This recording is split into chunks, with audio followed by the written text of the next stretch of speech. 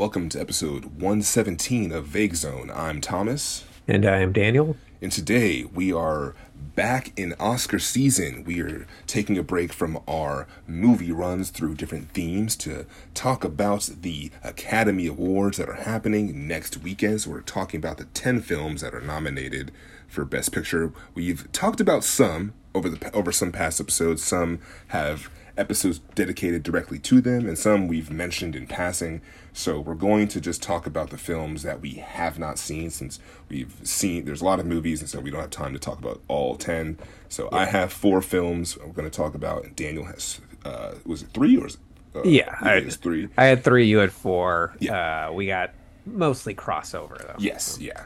And so, yeah, the ones I hadn't seen were All Quiet on the Western Front. Actually, well, I'll rewind. So I'm going to name all 10 so we are all on the same page here. Okay. So for those listening, the 10 films nominated for Best Picture this year: All Quiet on the Western Front, Avatar 2, The Shape of Water, or The Way of Water, Banshees of Inisherin, Elvis, Everything Everywhere All at Once, The Fabelmans, Tar, Top Gun Maverick, Triangle of Sadness, and Women Talking.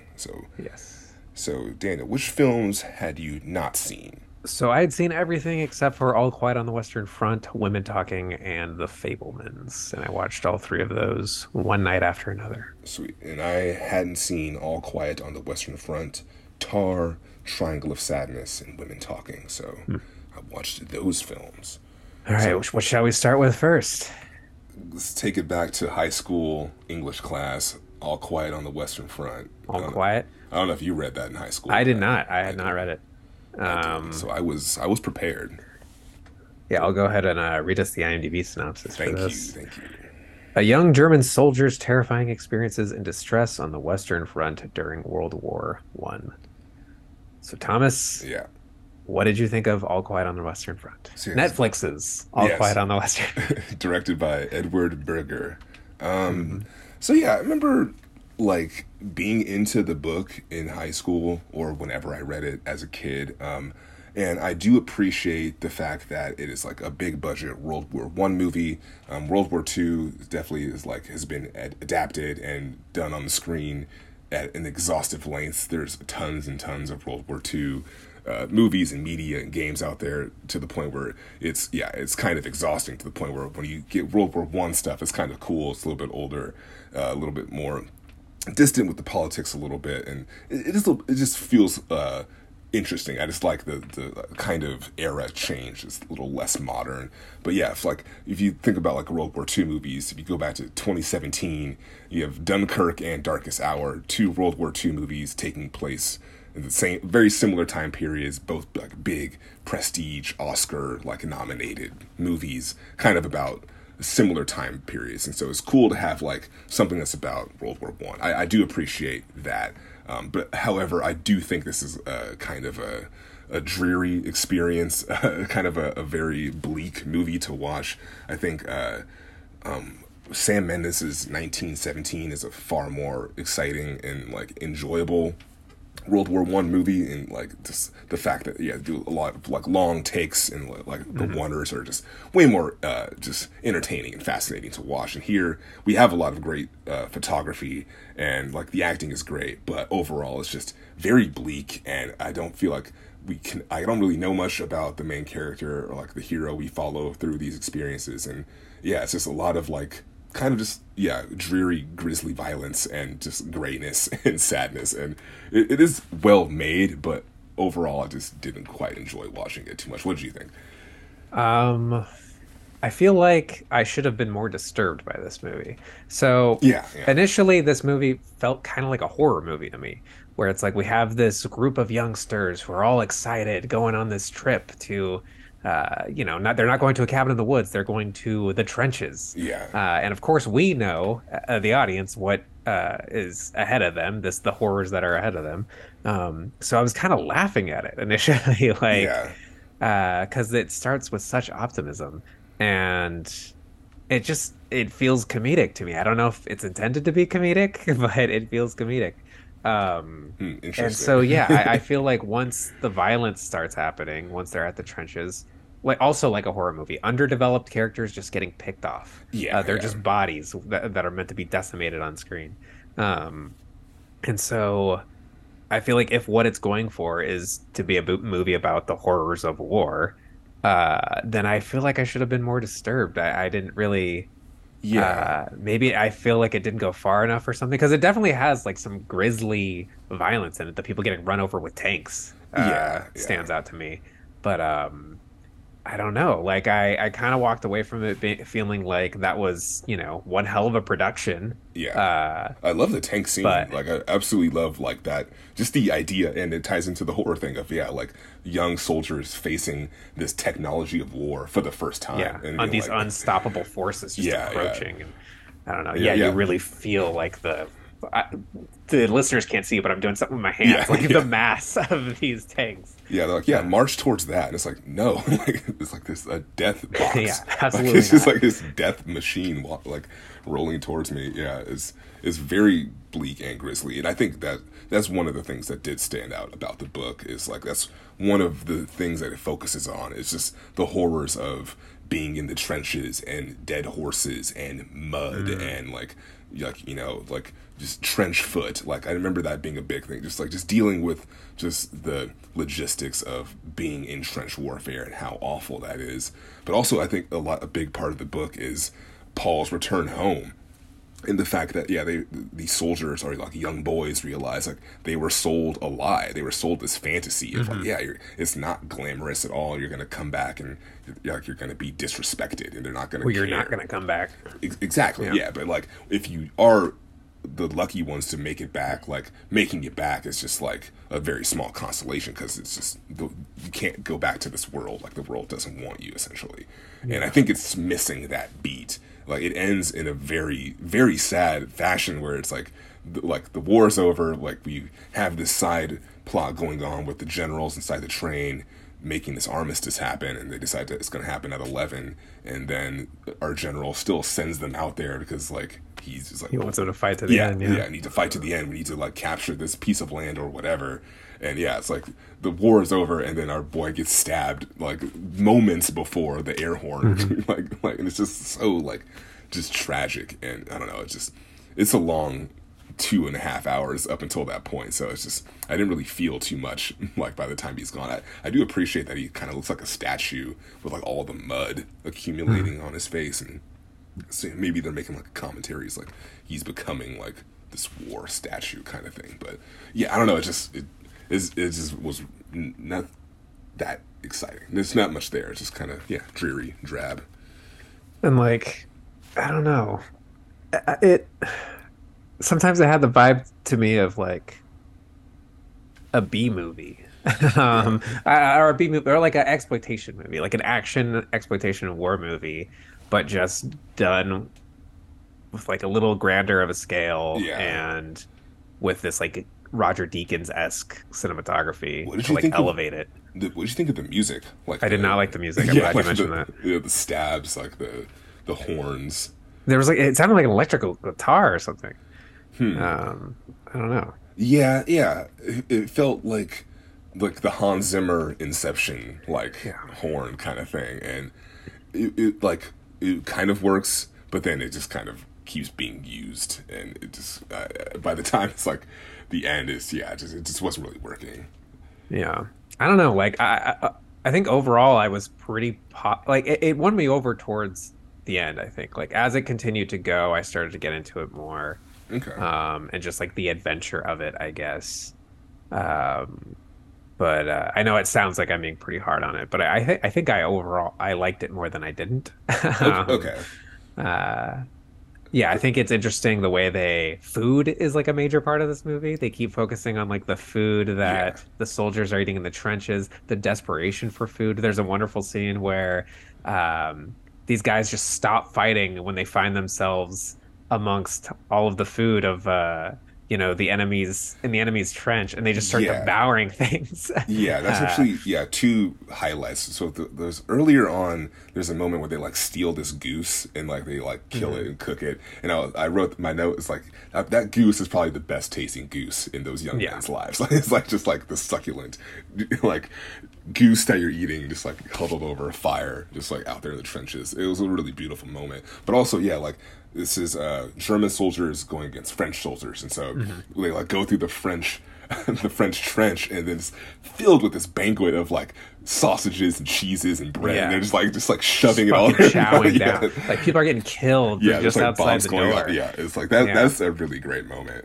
But yeah, But then that's also contrasted against like this sort of political subplot where these guys are trying to negotiate some sort of treaty, yeah, and they're eating like croissants and like they're eating like plates and plates of food, yeah, and like their costumes or their uniforms are like completely spotless in these like very manicured environments, versus just these filthy fucking soldiers in the trenches. yeah. And also great casting. Daniel Brühl as the German general, sort of fighting to end this, like Yeah, to the end this. negotiator guy. Yeah, that was just good casting. 'Cause, yeah, I've only seen him in Marvel stuff, so it's nice to Yeah, like, same. okay, cool. Like have him do like German biopic, or no, German war film. Historical, yeah, yeah. Yeah, historical war film. Although that political subplot is kind of strange to me because it's like it feels a little tacked on. Um, Yeah, like it's not. I guess it's just our B plot, and I guess it helps to highlight the senselessness of the war when at the end, the general commander or whatever orders these guys to keep fighting until 11. Um, like we need the setup of like where does that 11 come from, I guess, but yeah. I don't know. Like I said, it reminds me of just like the incredible ticking clock of 1917, where it's like, okay, you're just like this soldier's like trying to get this message or whatever he's trying to Yeah. like. It just feels much more urgent, where it's like you're just trying to get from point A to point B. Where here it's like just getting through survival and just getting from today to the day to just getting through the days. And I don't know, I just didn't really care too much about the characters at the end of it. There's a great line though. I do love this moment where I think Paul says, "I can't disregard 2 years of hand grenades like a pair of socks," and it's like I don't know, that was one of the moments where it's like, okay, yeah, like it wraps up the sentiment very nicely. Like it is an effective anti-war movie, but yeah, I think there's just quite a bit of these types of movies, and it doesn't do anything particularly new besides like the tank stuff and the food stuff. Yeah. I mean, I forget who that quote was from, where it's every war movie is a pro-war movie or something. I don't know that that is the case with this one. Although I wish it was a bit more disturbing just to really drive the point home. Yeah, I think well they do a really nice thing with the beginning is like we're on the field and we see like this soldier get killed and then we follow his uniform getting cleaned and Yeah. repurposed and sewn back up and then given to our hero as he enters into the this movie. So Which yeah, also struck me as kind of comedic. yeah, Um, yeah, yeah, and there's a scene like in a crater sort of thing where our character stumbles upon a French soldier and he stabs him several times in the chest, and the soldier is taking forever to die. At a certain point, our main character grabs a bunch of mud and he starts like shoving it in his mouth, like trying to like silence him or like yeah, drown him in mud. I don't know. Uh, and then it doesn't work. The guy's still dying. It's like this elongated death. yeah, uh our character has enough time to have a change of heart and trying to like comfort this man, and like I couldn't help but laugh because it's like what is going through this man's mind. Like yeah, this dude was just like shoving mud in my mouth and now he's trying to like make peace with me. yeah. Apparently, yeah, go ahead, go ahead. I don't know. I was just like not into it. I'm like, it looks great, but I was just kind of just like, okay, like it just was just exhausting for me. I wasn't into it. Yeah, I heard in the book that scene goes on for like a day or something. Like it's like hours and hours and hours.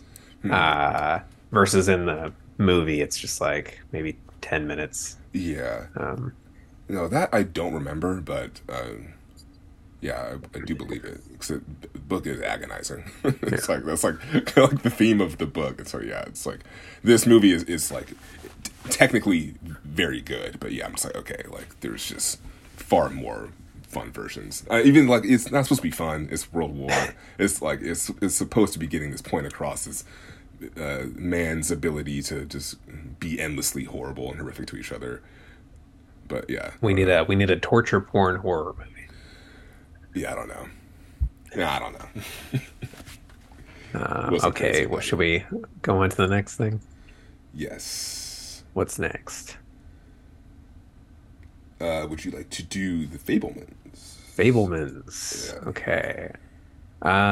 Sure, I'll read the synopsis for that first. Growing up in post-World War II era Arizona, young Sammy Fableman aspires to become a filmmaker as he reaches adolescence, but soon discovers a shattering family secret and explores how the power of films can help him see the truth. Thomas, what did you think of the Fablemans? Honestly, I loved it. I really enjoyed watching it. Like I said on the show last year, I was a pretty good fan, decent fan of West Side Story. On a technical level, I think it's very, very fantastic. It's lit beautifully, and just the production is just great.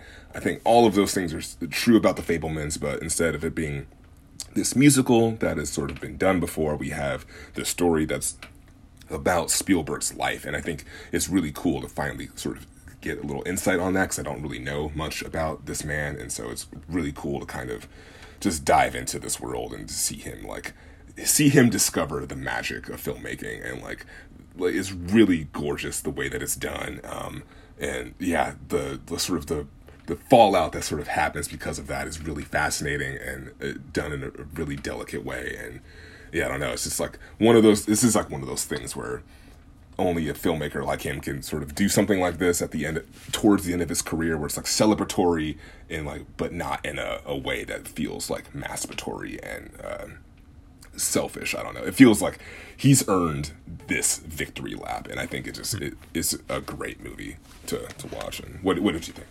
I was not into it. Ah, I feel like the lighting is insane. It is yeah, ridiculous. Like yeah. the lighting in a lot of recent Spielberg movies is just insane to me.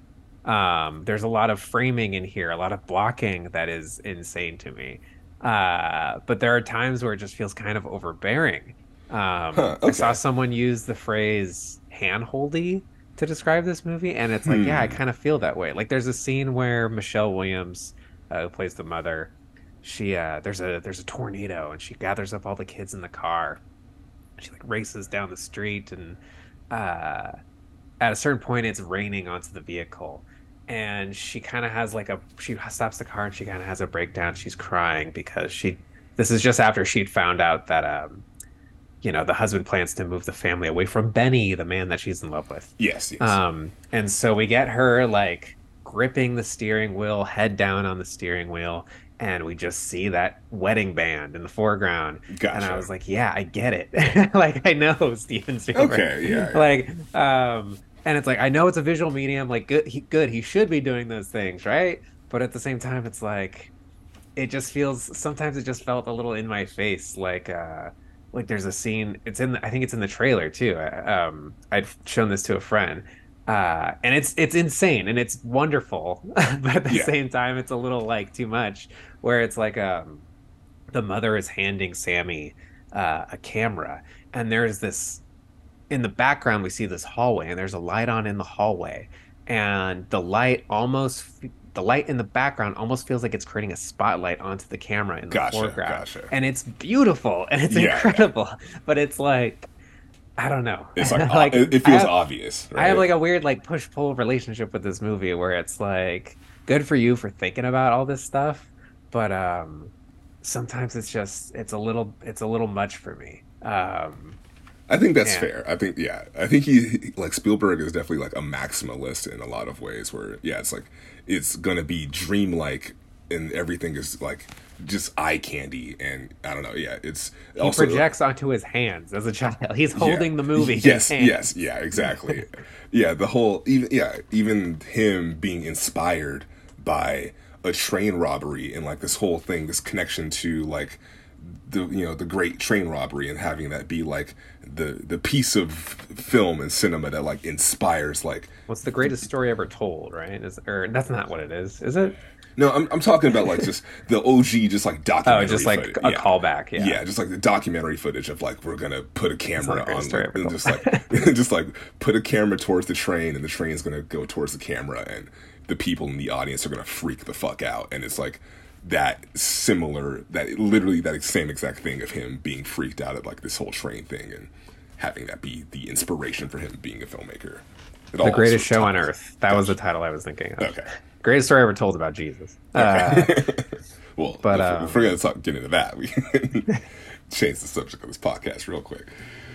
I'm not into Michelle Williams and Paul Dano's performances. Like, I feel like they feel very hokey to me. And I know that they're giving Spielberg exactly what he wants. But it's just, there are times where I'm watching this movie and I'm like, if I took this 30 seconds out of context, I'd be like, what the fuck am I watching? Like, what the hell is this? Why does she have a monkey?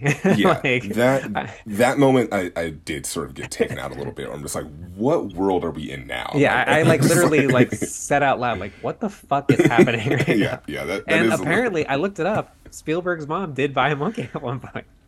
Yes, because his life is insane because he's Spielberg. And yeah, I don't know. I was really caught up in the whole magic of watching him like just learn filmmaking, like he's going out with his friends and like shooting the war stuff. And I'm a sucker for that kind of stuff. Loved all that stuff. Yeah, because and I don't know, it's him like encapsulating that feeling that I got when I was watching like Jurassic Park as a kid, and like, you know, getting all of my dinosaurs together and like, okay, I'm gonna make like, you know, just like that same feeling. It just feels, it's just so pure, and I think it's just very sentimental and it's very heartfelt. And I think what you're mentioning about it being kind of handholdy, I think it's true. I didn't really notice those things, but I can see how they can be distracting.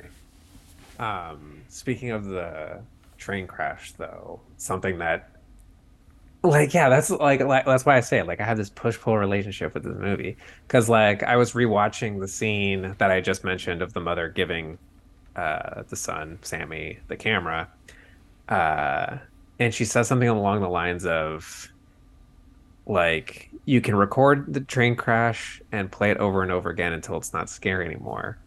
And that's like this like sort of beautifully poetic like statement of what this whole movie is. Yeah. Because it is Spielberg filming this like family trauma, his own family trauma. Yes, yeah. So that it's not scary anymore. So that like he can, like, he's been sitting on this. He waited until his parents died before he made this movie, right? Yeah, yeah. And so it's like he's been sitting on these feelings and thoughts about this whole situation. There's a great moment in this movie where his parents are announcing that they're getting a divorce to the family, and the character Sammy looks in the mirror and he has a vision of himself recording this. Yes, and we know that Steven Spielberg is essentially doing that, like, by making this movie. He is processing his own trauma through the lens of a filmmaker. And is that healthy? Is it not? Like, those are kind of the questions that he's dealing with. Yeah. And so, yeah, there's a lot that I really like about this movie, but I don't know. It was just, it kind of, I was feeling a lot of things while watching it, and I wasn't sure of the positive or negative aspects of those feelings. For sure. Totally. Yeah, I'm pondering this. There's like a couple of things I want to ask you about it, because there's like, there's a fantastic cameo at the end of this movie that I think, oh fuck yeah, like awesome. ends it in a really fun way. Spoilers if you don't want to be spoiled, but yeah, the end with David Lynch as John Ford is just fantastic. It's like not expecting that to come out of this movie. But yeah, I think it's just really funny and just fucking perfect casting. I wonder if like the reason for the casting was that like it was, so we cast like a surrealist filmmaker. Yeah. Is it just to like underline how surreal of a moment it was for him to actually meet John Ford? Like, yeah, maybe that's a good way to look at it. Yeah, I don't know. Maybe it's also just like the one filmmaker who's like at that age and like look and can capture that intensity that he supposedly did have. Like, yeah, because it is like, what does if John Ford was like this hero to Spielberg, like what does David Lynch mean to him? Because I remember Yeah. hearing this story David Lynch told about meeting Spielberg at like a party or something. And I don't know. I think I only remember Lynch telling Spielberg like, "You're lucky that the thing that other people are interested in the things that you're interested in. Yeah. Like other people are willing to see your movies because you're interested in the same things as most people." Yes. Um, It's like if you're on the other side of that, like it's yeah. making strange shit. Uh, so yeah. I wonder what their relationship is. Yeah. So weren't crazy about the Fablemans. No final thoughts on it though. I mean, just yeah, there's a lot of great moments in it. Like so much of the school stuff, like the coming of age stuff. Basically, I liked everything. I think I liked everything except for the family stuff, really. Okay, Like the family stuff gotcha. was a little too much for me. And that's kind of what this movie is like. It's very important to the movie. Yeah, definitely. You know? I saw a tweet where someone was like, Okay, I remember what I was it gonna was like someone watching a Seth Rogen movie, and it's him being like, "We have to stop smoking weed." And then Steven Spielberg's like, "That's him. That's the man who had sex with my mom." say. That's great. I remember the thing I was going to mention. I'm stealing this from a user on Letterboxd or Reddit. I forget where I saw it, but the whole idea of the way they worded it was really nice. Like him sort of being terrified by this train moment, being like having that being the catalyst that inspired him to become a filmmaker is sort of like him, like Spielberg's version of in our lives him doing it is like him giving us Jurassic Park and him giving us Jaws and like giving us these big blockbuster moments that are like terrifying but also like just also very thrilling and like think about like Indiana Jones and stuff like this like his filmography has like this like connection to terrifying the audience but also thrilling them in a way that I think is sort of represented in like that whole idea of like this train robbery being or no not the robbery it's a crash it's a train crashing into a car that's what it is and like having that just being like this terrifying moment that is also so thrilling that it inspires him and the way that they worded it is like it's him returning the favor to us and being like yeah like that moment that made him Spielberg is like him giving him that moment to us and He's like passing it on. yeah yeah and I thought that was nice as I butcher what was eloquently written. No, no, that's interesting. Yeah I hadn't thought of yeah that.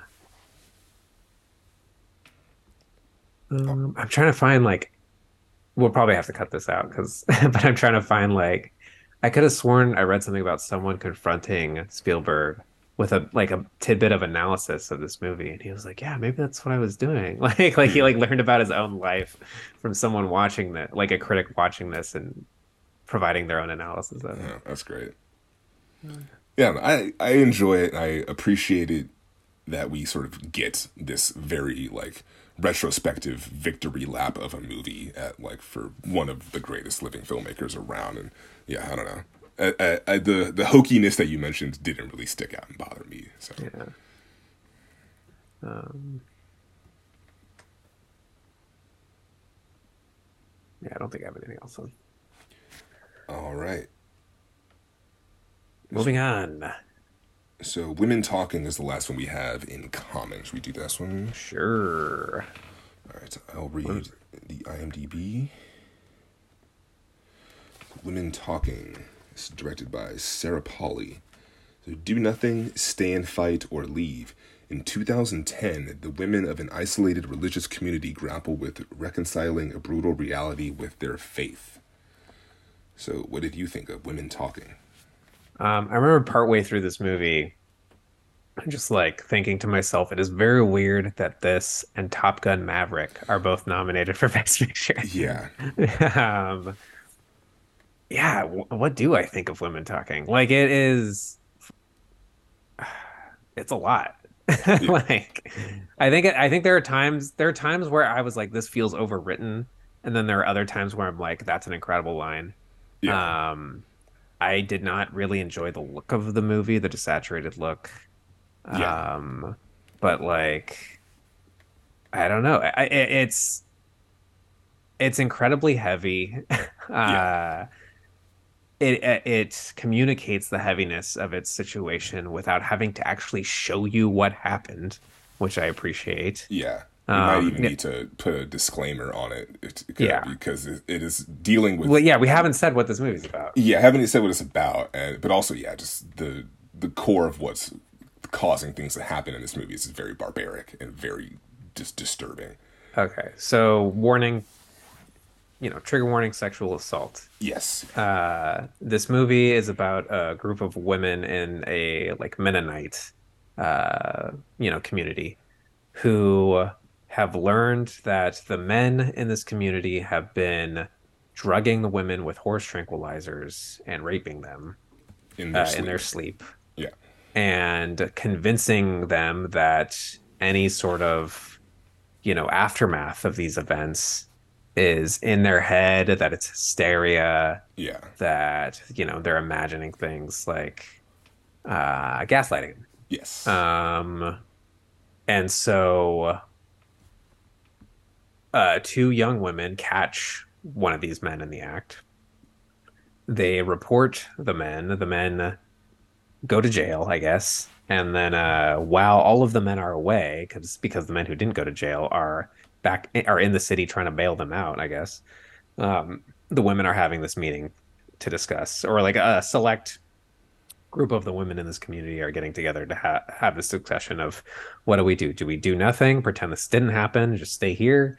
Do we fight the men when they return, or do we leave and go Yeah. out on our own? And these are women who believe that if we don't forgive these men, we will go to hell. We won't be allowed in the kingdom of heaven. Yeah. And so they're grappling with faith.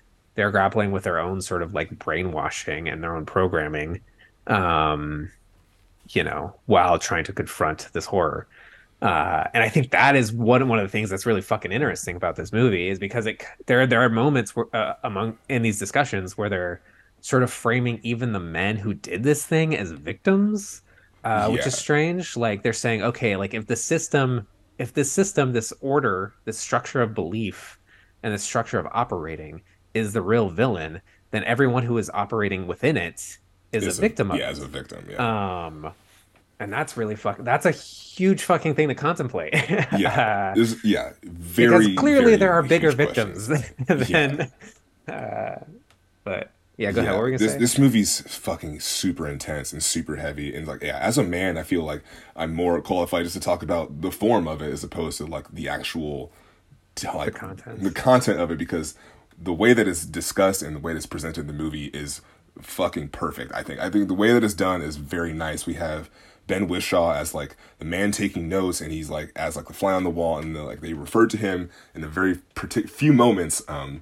And he does have a moment where he does like have a little like monologue thing that I think is really beautiful.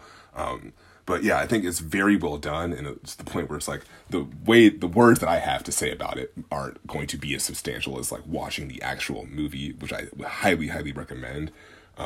But this is very fascinating and also very like an odd thing to talk about, because in the beginning of this, they say that what follows is an act of female imagination, and so Yeah. this is very real incident, very actual horrible things happening, but we're having like this little like fantasy kind of discussion where they can sort of be as raw and open as that they want to be.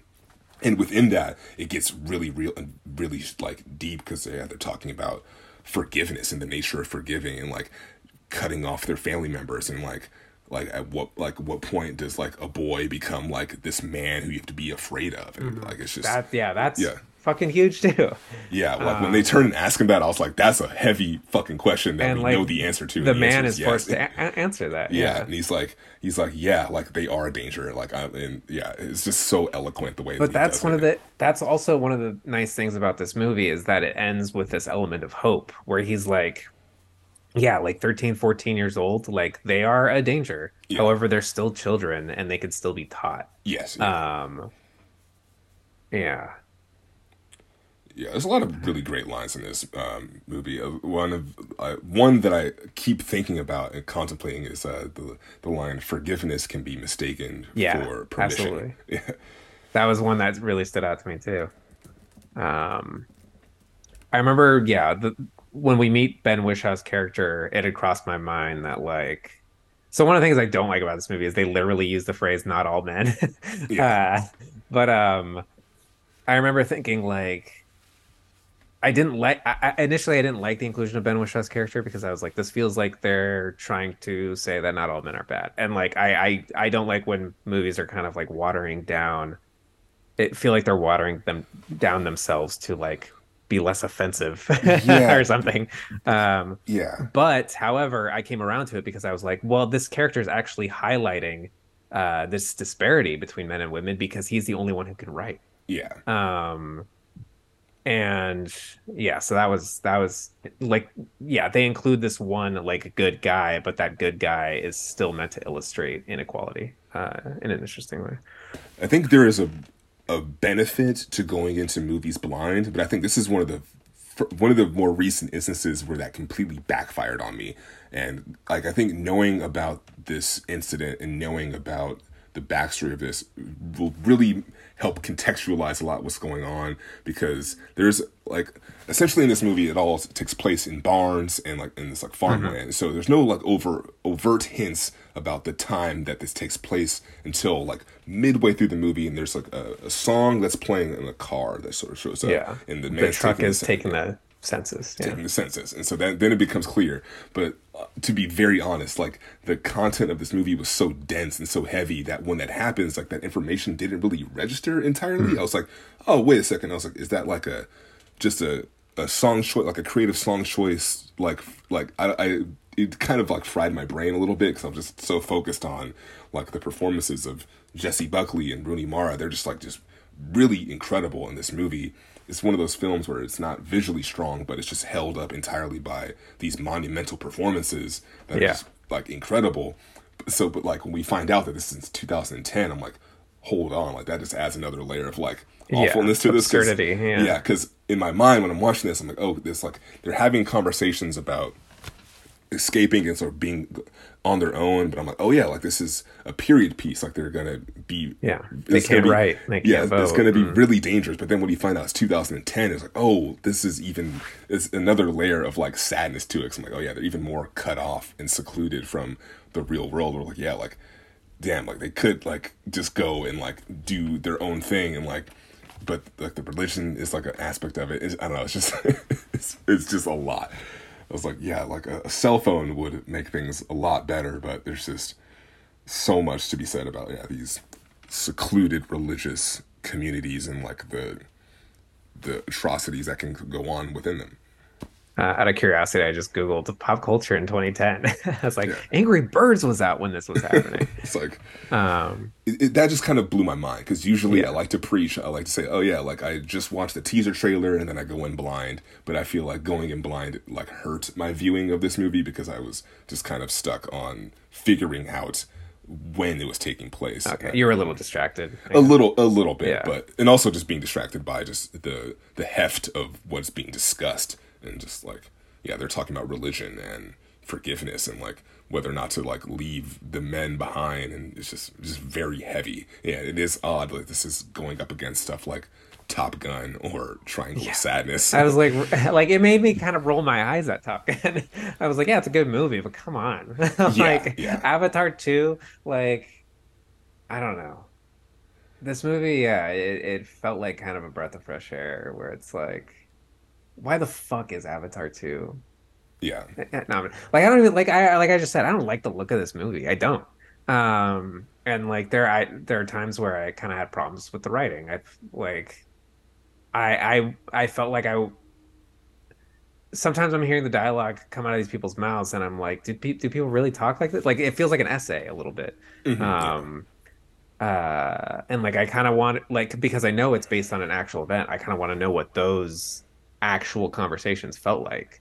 Um but I don't know. It feels like I don't really know where I'm going with this, except yeah, that it's refreshing to see a movie that's serious, like yeah, about serious things. yeah, That isn't like I love genre films and stuff, but yeah. Same. I kind of want to see something a little more mature every once in a while. That's like grounded, where like people don't have fucking superpowers or I don't know. Yeah, this movie definitely feels very important in like crucial to watch. And I remember what I was going to mention earlier, is talking about there's moments in their conversation where they approach territory where they're clearly talking about things that they know that they can't do. Like one of the women mentions, he's like, well, it's like, if I stay, I'm just going to have to become a murderer because I'm just going to start killing people. And then they all start laughing. And it's kind of like a moment to sort of like break through the tension. And at first I like wasn't into it, but then it kind of happens a couple of more times, and then another character kind of reacts to it in a way where it's like, stop laughing, like we need to like make a decision like very soon. And I think I do appreciate the fact that there is like that like back and forth of like, yeah, we're going to dive really deep into this really serious territory, but then kind of go back and kind of break that tension, but then also being like aware that like we're breaking that tension. Yeah. Yeah, it works. It definitely feels like a play. I was thinking a lot of the movie Fences that came out a few years ago with Denzel Washington and Viola Davis. That's another movie where it feels like a play. It's not very strong visually, but it's just centered by like just two incredible performances where just everything is just revolving around them. And I feel like that's happening here. It's a little more even. I did expect some more from Frances McDormand, but I think... Yeah, I mean, she produced it. So. Yeah. She's also been busy as hell too, probably. Being it reminded me of 12 Angry Men initially. Yeah. I was like, oh, it's just, people debating all these different sides of an issue. Were there like particularly standout performances in this for you? Yeah, Jessie Buckley. I think she was great. Yeah. Like, I think Rooney Mara is like doing something really interesting too, because she's playing a much more tender character and like has this kind of this complex thing going on where she's pregnant, but she's not with the person who got her pregnant. And I think they imply that it was like a rapist that got her pregnant, and so she's like debating like leaving, but also like Ben Whishaw has like this romantic connection to her, and so like that is like played really tenderly. But also on the other side, you have Jessie Buckley, who's just like very intense and like just has like just this fiery energy to her, and she just like wants to leave. And then when they start talking about like violence and like killing the dudes, like I don't know, it feels very real, and they just sold it a lot. And Claire Foy, actually, I think she delivers one of my favorite moments and lines in the entire movie when they're talking about like, well, we like don't know like what guys are good or not. And she just breaks into tears, and she's just like, I just want to be in a town where it's safe for my 4-year-old daughter to be here. And it's just like the fact that she like lays it out and says like 4-year-old daughter is like really just like fucking, it's, I don't know, it just hit me like a sack of bricks. I was like, God damn it. Like, yes, go. Like team, go. Like, leave. Like, please go and start your own society and get to safety. It's an insane movie. Yeah. Very effective. Like I say, as a man, I was very, very convinced and broken down by the end of this movie.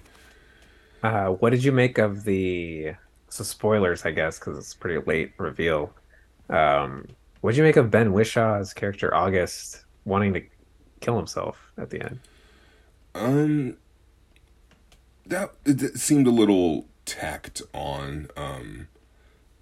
There's a lot of like details in this movie, and that was one where I feel like they could have added some hints to that earlier on to sort of imply that was something he was like the direction he was going towards, because I didn't really feel that, and it kind of happens at the end while we're sort of focusing on like this convoy of women leaving, and I was just much more interested in that.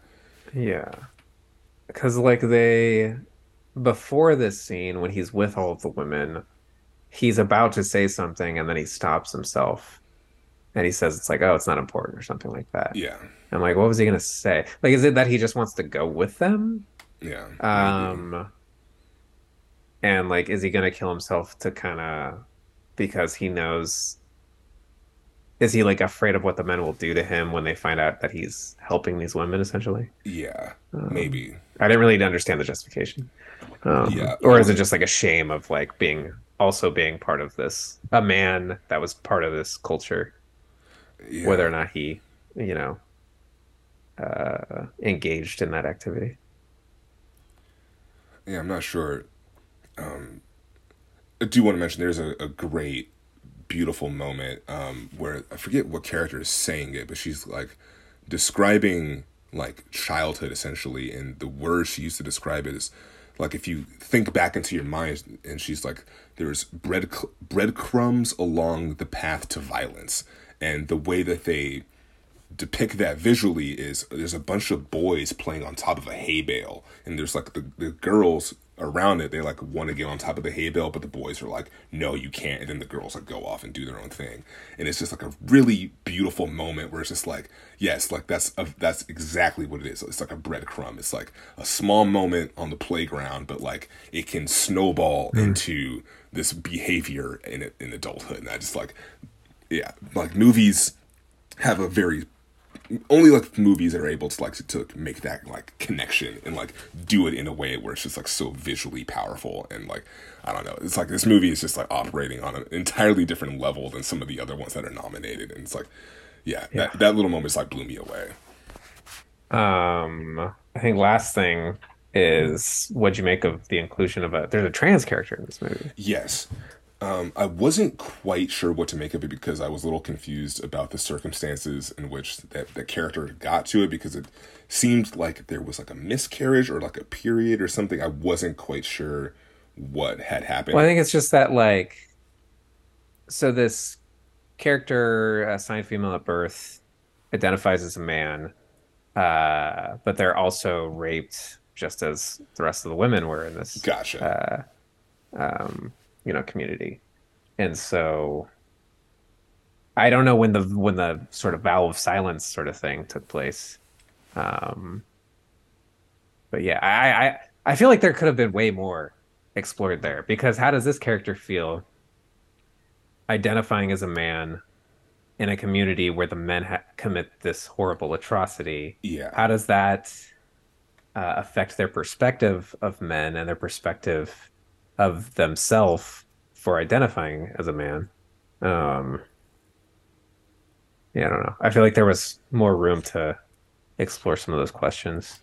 Yeah, that was one where I wasn't really quite sure what to make of it. I do like the moment.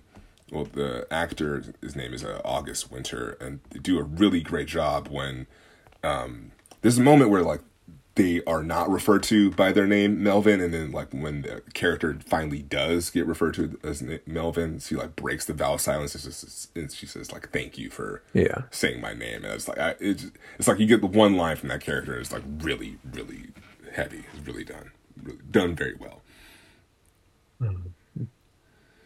Anything else on women talking? That might be it. I'm gonna move on to Tar. Tar. All right, I'll read this. IMDb. Tar, directed by Todd Field. Set in the international world of Western classical music, the film centers on Lydia Tarr, widely considered one of the greatest living composer, conductors, and the very first female director of a major German orchestra. Daniel, what did you think of this movie? So I think I mentioned this on our catch-up episode that Tar to me is just like a solid movie that I had no real strong feelings for. Oh, okay. It's a movie where like I feel like in a year I'm gonna look back and be like, oh yeah, Tar. like it will have like no real staying power for me. But like, cause I think I'd even mentioned last time, Kate Blanchett's performance is great. However, that's also unsurprising. Like, it's not unusual to see a great Kate Blanchett performance. So Totally. this didn't really, it didn't really do much for me, I guess. Yeah, I dug it because I don't know, I'm not as familiar with Kate Blanchett stuff, so I'd never really seen her do like a unhinged kind of going off the deep end kind of thing, which I do appreciate when actors are given the chance to just like have a movie where they're in almost every scene and they excuse me, they're in almost every scene and we're just slowly watching them unravel. And here I think it's a fascinating character in a world where I'm not really familiar with either, like the prestigious world of composer conductors and all of that stuff was really fascinating, and the politics of picking the chair and like, you know, the new people like rotating. And I thought so cringy, those moments where it's like she's just like boosting the chick she wants to fuck. yeah, it's tough. It's really tough because she's in the beginning, like it's set up as like she's this grand person. She's an EGOT. She's like one of the rare people that has Emmy, Grammy, Oscar, and a Tony, and she's like just has an incredibly prestigious career. And so, like, beginning of this movie, she, like, even down to the textures of, like, her custom-made suit that's being made for this interview or whatever. And then, like, by the end of the movie, she's, like, tackling people. And, like, I don't know. I just, I just really appreciate just, like, that transition. And I love watching actors kind of just do this kind of thing. I did like the moments where it felt like it was taking on a bit of a surreal, like reality is starting to break down sort of thing. As the movie goes on. Like when she gets attacked by the dog. Yes, yeah. Like what actually fucking happened Yeah, there? I'm into it. Yeah, she's like being chased by stray dogs and like she's in Berlin, right? Yeah, she's in like a Berlin ghetto somewhere and like I don't know. It's just really I just love the visual contrast from her pristine, perfect world to just like this mysterious place where this cello player apparently lives, which like also is very perplexing. Yeah. How do you feel about the form? So we have like the credits rolling before. See, it's been a while since I watched it, so Gotcha, okay. it's hard for me to remember. So yes, the movie starts off with the credits rolling in reverse, and so we get like the caterers and the music and notes and all of those things first, and then the rest of the crew, and then eventually it ends with the director, producer, writer credit. Yeah, I don't know. I think this movie is interesting because I think it's making a commentary about like the whole genius, like the toxic troubled genius or whatever, and like kind of breaking that down and kind of analyzing like, okay, this person might be talented, but like what is it actually worth? And this is crossed with the conversation of like art versus artist, and there's this whole scene where she completely tears down one of her students who's like having this conflict with it. And I don't know. I think there's a lot to like about it. There's a lot of stuff to appreciate. Yeah, the art versus artist stuff is interesting. I think it was like Emily and I saw it in theaters, and I think it was one of the things she said or a point she'd made, which is just like she only wants to separate the art from the artist when it's beneficial to her. Yeah. Because otherwise she's talking just saying like what did the artist mean by this piece is attaching the art to the artist. Yeah. Um, you're not engaging with it in a vacuum. And so I don't know. Yeah, I wish I'd rewatched it so I could better speak to this. But, For sure. yeah. There is another thing I'm going to steal from a Reddit comment. Person mentions the beginning of this movie, Lydia Tarr is being interviewed and making this whole long spiel about time and how the conductor is controlling of the time and the perception of like how to actually conduct the piece, and like how like the right hand controls the tempo and the left is like the another like part of it or whatever. And at the end of this movie, she's given some headphones to when she sort of has a fall from grace. She's like she is leading up to this big grand performance, and that performance totally does not happen. She gets replaced, and she tackles her replacement and gets escorted out by security and shamed. And then she sort of rebuilds her career in Asia, and she's like conducting A Monster Hunter. Yeah, Monster Hunter, a score for a Monster Hunter like performance, and they give her this headphones, and so this Reddit commenter pointed out that headphones has a metronome track inside of it. So the metronome is what that person would be. Oh, wow. And so Okay. essentially at the end, she's the She has no control, control the over control it. that she so much wanted and identified with has finally been taken away from her. And I thought that was a really fascinating connection that I did not make, that a person on the internet far more clever than me pointed out. But I thought that was really fascinating. Yeah, just like a click track thing. Yeah. Because, yeah, it's like this whole thing is about, like, her just being in control of everything and just, it's slowly unraveling. And I like a good movie where a character unravels, something like Uncut Gems. You know, it's fun to watch people unravel in film form. I guess. Yeah, I wish I had more to say on Tara, but yeah, I'm having trouble remembering it, honestly. No, it's fine. Yeah. I think it's like, yeah, it's good and bad that there's 10 movies nominated because I think, yeah, it has allowed for fluff to be added. Because I have nothing good to say about Triangle of Sadness. I'll just say You have that right nothing good to say about I now. liked Okay, let's get I into fucking Triangle of hate Sadness. it. Do you want to read the IMDb synopsis? A fashion model celebrity couple join an eventful cruise for the super rich. Thomas, why didn't you like Triangle of Sadness? I don't like. I didn't like watching this movie. I feel like there's been lots of like resort and like vacation kind of media. I've mentioned this on the show with like the White Lotus, Infinity Pool. There's plenty more, but those are the first two. Glass Onion kind Yeah, of ties into Glass it. Onion. Yeah, totally. The Menu a little bit, like a Yeah, lot of class movies. yeah. So Class honestly, content. I think I'm just getting bored watching rich people do stuff and commentary on the 1% and stuff. And like here, this movie thinks it's very clever to have them vomiting and sliding around in their own shit. But I don't know. It's just way too long. And there are good moments in this movie, but I'm trying to be more strict and to not let shit slide because I tend to be a softie with Shit was movies. certainly sliding Shit in was this definitely movie. sliding. I'm a fucking softie when it comes to movies. I tend to be like I'm looking for what the filmmaker is trying to do, like what their intention is, and this person is trying to make a comedy. If you have the 1% literally sliding around in their own shit, like that's clearly the punchline. That's the joke, and it's just too obvious, too long, and just not fun. I just did not enjoy watching it. Yeah, I really like Triangle Sadness. I saw it in theaters. So it's been a while since I saw it. I remember, yeah, it's a pretty long movie. It's 2.5 hours, but I remember by the time it ended, I was like, man, I could watch 40 more minutes of this. Oh no. Like Oh. I was on board. Um, yeah, I don't know. Like the only other, it's directed by Ruben Östlund. Yeah. I'm not totally sure on the pronunciation. The only other movie I've seen from him is Force Majeure. Have you seen Force Majeure? No, I haven't seen any of his other movies. Like, And I'm gonna approach I with loved, caution from now dude, I on. loved Force Majeure. So Force Majeure is about they're a family that's vacationing in the Alps.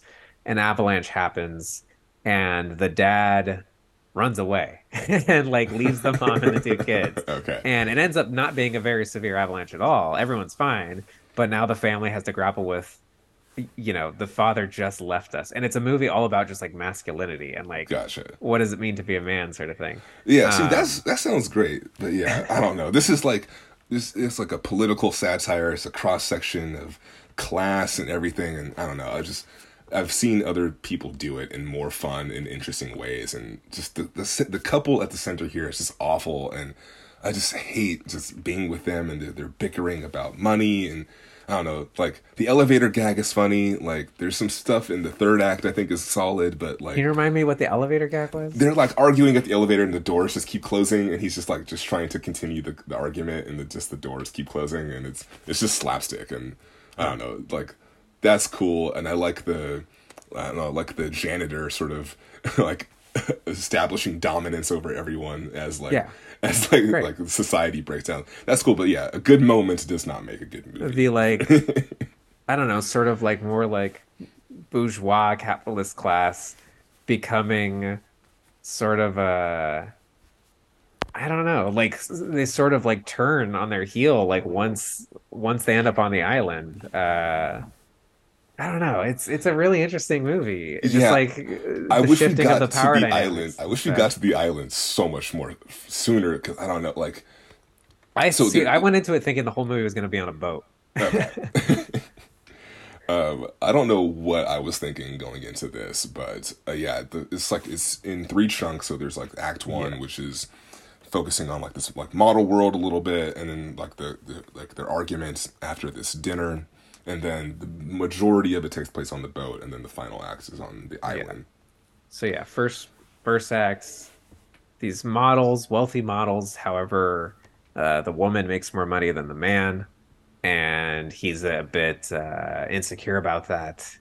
Um, and yeah, they're just having arguments and stuff. Yeah, I was Uh, just like not into it. uh, and then yeah, on the boat we have a captain played by Woody Harrelson who is he's a communist. He gets drunk with one of the passengers, is he a Russian capitalist? Is that what he Yes, is? he's He's like an oligarch or he's a something. he's a shit salesman. Uh, and they just get wasted together, and they start just making ridiculous announcements over the intercom. They're navigating through a storm. Everything's going wrong. The kitchen staff cooked some spoiled food It's just on a request from one of the passengers, right? okay. So essentially, what's happening? We have a wealthy woman on the dock of the boat, and she's basically egging on one of the crew members to take a swim, and then Yeah. that escalates to her demanding every crew member on the ship to go swimming. And I was like, okay, Yeah. this is kind of silly, kind of funny. I get it. But then, yeah, the kitchen crew, they're like, oh yeah, we're preparing this octopus, and they just like walk out, and it's like, okay, this is gonna end up bad. I do like the escalation of the dinner itself when they're like the ship is just like tilted Yeah. entirely, and then like they're just feeding, they're like, oh, you're seasick, you should eat. Like if you're like if you have an empty stomach, it's going to be worse, and they're just feeding him this medley Yeah. of This seafood. horrible stuff. Stuff that would probably be okay like in a normal context in a regular restaurant, but Oh yeah, yeah, like probably wonderful. yeah, the ship is Like, like tilted like the it's just Costa making them sick. Concordia, and yeah, they're like the gelatinous like food is like wiggling and stuff, and yeah, then they start vomiting and shitting everywhere, and Yeah, we see toilets overflowing and flowing down staircases and people sliding around. Old people like can't get up and stuff. And so that actually did happen on a cruise I was on. okay, this is why you didn't like it. It was triggering. Not on my floor. My floor was fine, but there was another floor on our cruise ship where yeah, there was like a sewage leak, and I like one of my most clear memories of that entire vacation is yeah, the person just screaming at the guy, at the employees, being like, "This is unacceptable!" Like there's just this literal shit. Like I don't know, but yeah, I don't know. Just here, it just wasn't funny. It just wasn't working for me. Yeah, liked Triangle Sadness. I really liked it. Yeah, I do Uh, like the actress Dolly DeLeon as Abigail. She's having a good time as like yeah, the being the only capable person on becoming this the island. matriarch. Yeah, I do enjoy that, but yeah, it's I don't know, it's 2 hours to get to it that is point. long. Yeah. It's just See, I saw it. Yeah, I saw it in a theater with a bunch of friends from work, and we were all just drinking cocktails from the AMC theater. I feel like that would have Uh, been a much more yeah, we were having a enjoyable. ball. Yeah, A couple of them are Swedes, so like the and director's a Swede. you said you saw Tar in theaters, right? Yes. So yeah, I saw Tar in theaters. I really enjoyed it. I think that helped elevate it because I was watching Triangle of Sadness just out in my studio, and I wasn't. I was able to get distracted, and I think that elongated the Yeah, because screening. Tar's 10 minutes longer. Yeah. Yeah, I don't know. I was hanging out with Agnes and Meredith. I was the youngest person in there by like 40 years, and we were having a good time. We had a good time with Kate Blanchett. So what do you think? What's gonna take home Best Picture? Should we? I don't think we need to touch on the rest of them. So the remaining movies that we didn't discuss are Everything Everywhere All at Once, Top Gun Maverick, Avatar 2, The Shape of the Way of Water, The Banshees of Inisherin, and Elvis Presley, Elvis Returns. Yeah. Yeah, so yeah, I think the thing I want to win is Everything Everywhere All at Once, just because I feel like it's a movie that captured sort of the public's heart in a really positive way. Just it's like a love letter to the actors that are in it, and it's just it feels I feel like it's one of the few movies that like legitimately kind of pushes the art form forward with the way that they just like were able to accomplish so much with like a not a massive budget and just able to make something so heartfelt and so incredible. And I don't know, it's just it's everything that I feel like a movie should and could be, and it's a lot of fun. What I think will win is something more safer like Tar or Banshees of Inisherin or Elvis. I think that's more likely to win, but my vote is for Everything Everywhere All at Once. I'm thinking it could be. I wouldn't be mad if Banshees won, because I think it's great. I would like if Everything Everywhere All at Once won, but I think the butt plug scene might, hinder it. Yeah. Although, what a fucking how wild would that be if everything everywhere all at once won? Yeah. Um, I think it would also be like a like an Asian representation thing. Yeah, definitely. I know Parasite won a few years back, but that's a foreign movie. This is Asian American. Yeah. Although Michelle Yeoh, I guess, isn't, you know. Well, anyway. No, yeah, no, for sure. Like that's I think it's really fascinating because yeah, Parasite is a fantastic movie, but it's also like I feel has more of a foreign film sensibility to it, while this feels Like with much foreign more. language. Yeah, also kind Uh, of just like with the structure and the length and kind of just how they do things feels a little bit more, I don't know, a little more peculiar and different. Even though this movie is peculiar and different, it but feels everything more. everywhere, it's like it's generationally signaling the beginning of it's like Yes, a different type of movie. yes, Uh, yes, 100%. it's a Yeah, Zoomer movie. yeah, It is yeah, like people who grew up watching YouTube videos, learning how to make movies on YouTube. Like the choreography, action choreography was YouTubers. The yeah, one people hundred who did the percent. special Yeah, effects were using like pirated copies of After Effects to like learn how to do this shit. yeah. Um, and so it feels very DIY in a way that's really exciting. Um, Yes, well said. Well I said. think uh I think Everything Everywhere, Banshees, and Women Talking are probably I would think the three best. I don't think it's gonna be Women Talking. I think it's too quiet, too much of like a play. It's Yeah, not enough of like a I don't imagine like a swell of people getting excited for it when it comes time to vote. yeah, But it's who great. knows? Yeah, Yeah. it's a Um, great movie, but yeah, I feel like the best pictures tend to be more cinematic in ways yeah, of and it looked fucking ugly. I'm sorry, yeah. but like I did not like the. What did you think of the color grading? It was yeah. It's definitely some left to be desired. Because yeah, Fences is gorgeous. Like it's not very like dynamic or anything, but like it's I think it's shot very well, and I think there's good photography in that. Was opposed to Women Talking is definitely kind of a little more drab, but I think honestly, like that movie, it doesn't really need to look visually good because like Yeah. it's just dealing just with is the world the weight of the world is on that movie's shoulders. It's just dealing with so much heavy shit that yeah, it's fine. It can look drab. A point Emily made was like, she was like, I feel like they should have just committed to black and white. Yeah, yeah, However, yeah, if they want to just do black and white to like accentuate the dialogue, like it's already a book. Like, why does it need to be a movie then? Like, it has yeah, to do the work of like proving that it's worthwhile to be a movie. I yeah. don't know. With that Something to think about. said, Top Gun deserves Top is Gun. the Top most Gun. movie of all of these. I don't know, man. Everything Everywhere is a fucking movie. Yeah, yeah. Like, I feel like RRR should have been nominated. Yeah. Honestly, I'm actually kind of angry that Triangle of Sadness got nominated over Nope. I think Nope is Over Nope. a far better film than Triangle of Mm. Sadness. I think they're so different. I wouldn't compare them. I think RRR should have been nominated over Top Gun. I agree. I agree with that. I think it absolutely should have been nominated over Avatar 2. I don't think Avatar 2 should be in there. Yeah, yeah. I would take out Avatar and I would take out Triangle of Sadness easily. Yeah, Triangle Sadness, like we could lose it. I like that movie, but like, come on, I know it's not gonna win. Yeah. Um, Elvis, you're rooting for Elvis a little I bit. don't mind it. Like I don't hate it. It's one of those things where, like I say, like if you're gonna do a fucking biopic and you're gonna hit the beats, you might as well have your camera like a carousel and do Yeah. crazy shit and be You might zooming as into well have Tom it. Hanks being a weirdo. Yeah, it's absolutely insane. In a good way, in a way that's fun. At least like there's parts of that movie that are still stuck in my mind just because of the audacity of it. No love for Fablemans. No love for All Quiet. Yeah, All Quiet. If we've done that territory too Yeah. much, but in Fablemans, I feel like it's cool. I'm okay with that. Hollywood loves movies about Hollywood. Yeah, They love movies about movies. yeah.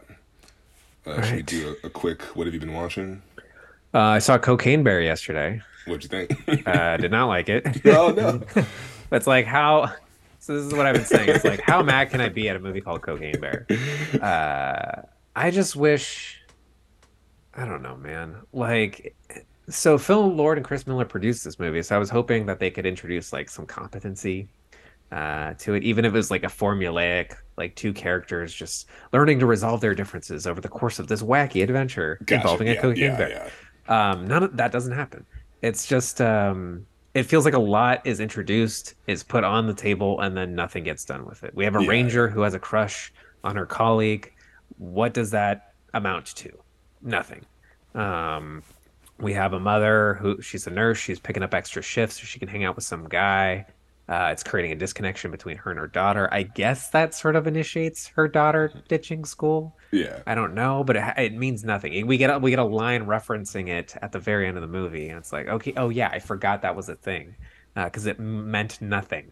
yeah. um, it's a terrible way to say goodbye to Ray Liotta. uh, I think it's a fine way to say no, it's not. it. It is not. Yeah, It is a it is. horrible way to say goodbye to Ray It's Liotta. kind of, yeah, it is a little rough.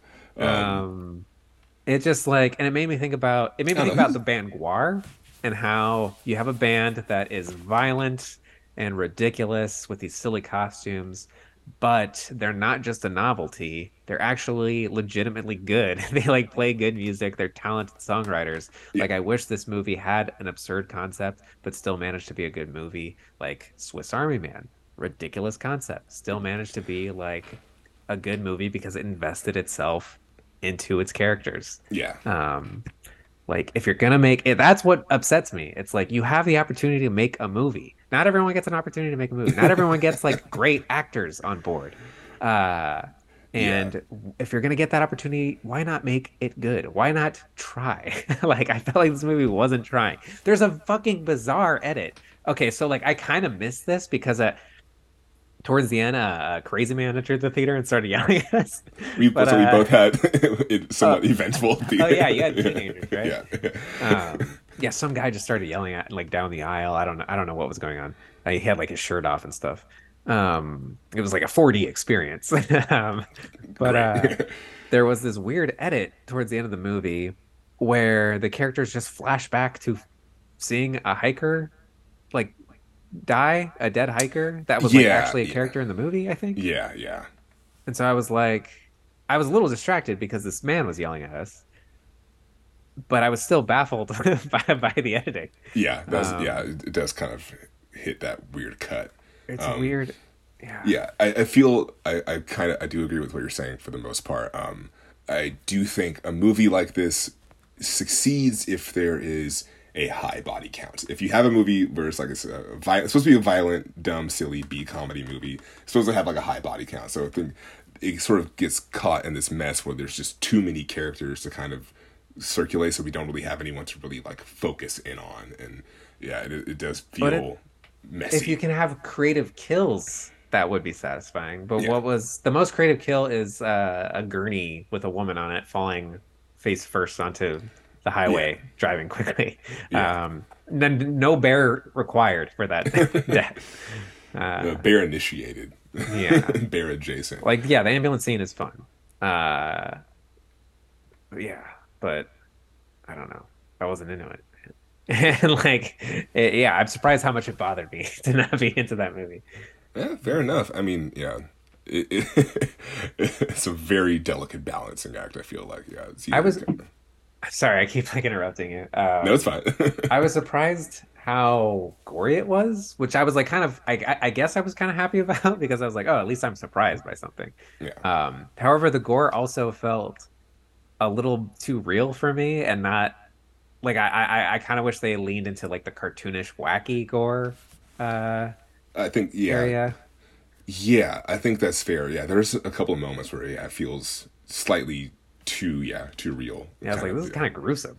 yeah. Um, That's why I feel like Ray Liotta is a person that would have a sense of humor. This is the person that voiced the character in Grand Theft Auto Vice City, where you do terrible, crazy things in yeah. that movie. So I think he'd be okay with something as absurd like that. But I do get what you're saying about like, yeah, it probably would be nice to have like a more prestigious send off for this actor. Yeah, it's just Yeah, a shame. Yeah, it's like they didn't know he was gonna die. yeah, Like, right yeah, after. yeah. Can't predict these things. Yeah. What have you been watching lately? Saw Creed 3, saw it in IMAX. It's All right. pretty awesome. It's interesting. So this is like the ninth or tenth movie in the Rocky franchise. This is like not. He's only mentioned once. So Sylvester Stallone is not in this movie at all. Rocky is only mentioned once, and is all focused on Creed. And I think it's actually a testament to just how like ironclad the Rocky formula is, that you can sort of have a character in the Rocky franchise and not even mention him at all and still hit those beats. It's basically like the DNA of like Rocky 3, where it's like this character is sort of at his prime. He's like retired. He's like at height of his career. He's just like doing modeling for like, you know, Vogue magazines and stuff. He's not boxing anymore. And then he facilitates a person to get into the ring and become a champion. But then that champion's like the monster that he has to then go beat. But that monster is Jonathan Majors, who's just absolutely ripped like insane. So you don't really get that in Ant-Man. Ant-Man is like, it's like he's intimidating, but in this movie it's like he's fucking scary. Oh man, he's been big. Like he was huge in Lovecraft Country. Yeah. And it's like, what did he get big for Lovecraft Country, or was there something before that? I don't know, but at least with here, because it's just it's boxing, it's Rocky, so it's like you're down to like 1% body fat, so it's absolutely insane. But the thing that I want to note about that movie is the final fight features a fantasy element, which I wasn't really expecting. I don't know how I feel about it. It is a little weird. I think I would have appreciated it to be grounded in reality, but I think I do appreciate like the creative choice. Is there like wire work or something, or no? So basically, the final fight takes place at Dodger Stadium, and like they do like 2 rounds normally, but then like for the 3rd round, they just take all of the extras out, and it's just Michael B. Jordan and Jonathan Majors like fighting in an empty ring, and then it gets a little weirder with like the visuals. Okay, so it gets very subjective. Yeah, where it's like, you know. Is it like Dead or Alive, where we have like one guy pull a bazooka out and like no, well, it'll be the like, other guy throw a fireball? Like Jonathan Majors will punch Michael B. Jordan into the ropes, but then the ropes will turn into like prison bars or something. Oh, interesting. Okay, yeah. It's kind of cool. I just appreciate that it did something different. So I thought that was fun seeing in theaters. It was also great seeing it in IMAX because it was shot for IMAX. And he mentions that there's like an anime influence in the fights. Yeah. And it definitely shows. That. Yeah, it's kind of cool. I was into it. There's parts where there's like just close-ups on like the belt or like just sweat on a particular body part. It's just close with their faces while they're screaming. We just see like fists going a million miles an hour. Yeah. They're like flying through the air. So yeah, that was good. Watched a couple tough guy movies. Watched Con Air, which I'd never seen. I think I've seen Con Air. Yeah, I probably saw like bits of it on TV. Yeah, Con Air is weird because it's like Nicolas Cage as your tough guy. He's like this soldier from the South who's just always in the wrong place at the wrong time, and he's like on this plane filled with convicts, but they're all like great actors from the 90s, like Danny Trejo, Steve Buscemi, Ving Rhames. Classic tough guy, Steve Buscemi. Yeah, but yeah, it's weird because I like say like tough guy in a joking way because it's Nicolas Cage. Like how like tough guy can he be in like this movie? But there is a moment. There is a moment where his character in Con Air gets shot and he doesn't flinch, and so that's like a good baseline criteria because that's what happens in Fast Five when someone shoots Vin Diesel and he doesn't flinch, and so if you don't flinch when you get shot, then you're officially a tough guy, in my opinion. So I watched that and watched Cobra from '86. I've never seen Cobra. Cobra is a little disappointing. It's the same year. No, it's like the same era of like Rocky 4. It's like 86 or something. It's like from the era when he was dating Brigitte Nielsen, and so she co-stars in this movie, and it's just kind of boring. That's the only. It's a shame. It has a great poster. Yeah, it has a fantastic poster, and he is like a very badass character. His gun has a cobra on it, and they just when there's a hostage situation going on, they say you gotta fucking call Cobra to solve this, and it's a great setup, and there's like good moments in it, but it's just kind of lacking. That's about it, and then The Mandalorian is back, but I'm not. Oh yeah, I've been watching that. What do you think? It's fine. I feel like there was no hype for it. It just kind of like happened. Yeah, I feel like the well is kind of dried up at this point. Yeah. I was just not into this most recent two episodes, and it's just weird when like he's going to like Mandalore, and he's like, "This was the great civilization built by our people, and the Empire came and crushed us like insects." And Baby Yoda is just like, man, just like it's just like, Yeah. like you're like your character's like a bird, like I don't like it's supposed to be a conversation happening, but it's just not really working for me. It's hilarious, but I don't think it's supposed to be hilarious. It's supposed to be like it's supposed to be taking this seriously. Well, like we watched the second episode on Wednesday, and it was like previously on The Mandalorian or whatever, and it's like showing flashbacks to episode one, and I'm like, I don't remember any of this shit. Like Yeah, I just like zoned out for that whole yeah, first episode. yeah. It's just weird. Well, it's good. Pedro Pascal's making that money, but Yeah. it's just I I don't know. watched a bunch of his sketches from SNL when he was on SNL. I thought he did a great job. Yeah, he had fun. Yeah. He had a good time. And also recently, so yeah, actually speaking of SNL, so yeah, Woody Harrelson hosted after him, and his episode was awful. Oh, really? I didn't watch any of it. Yeah, he has a sketch where they're making fun of the whale. Is kind of in bad taste, but yeah, that's the only sketch that's like kind of funny.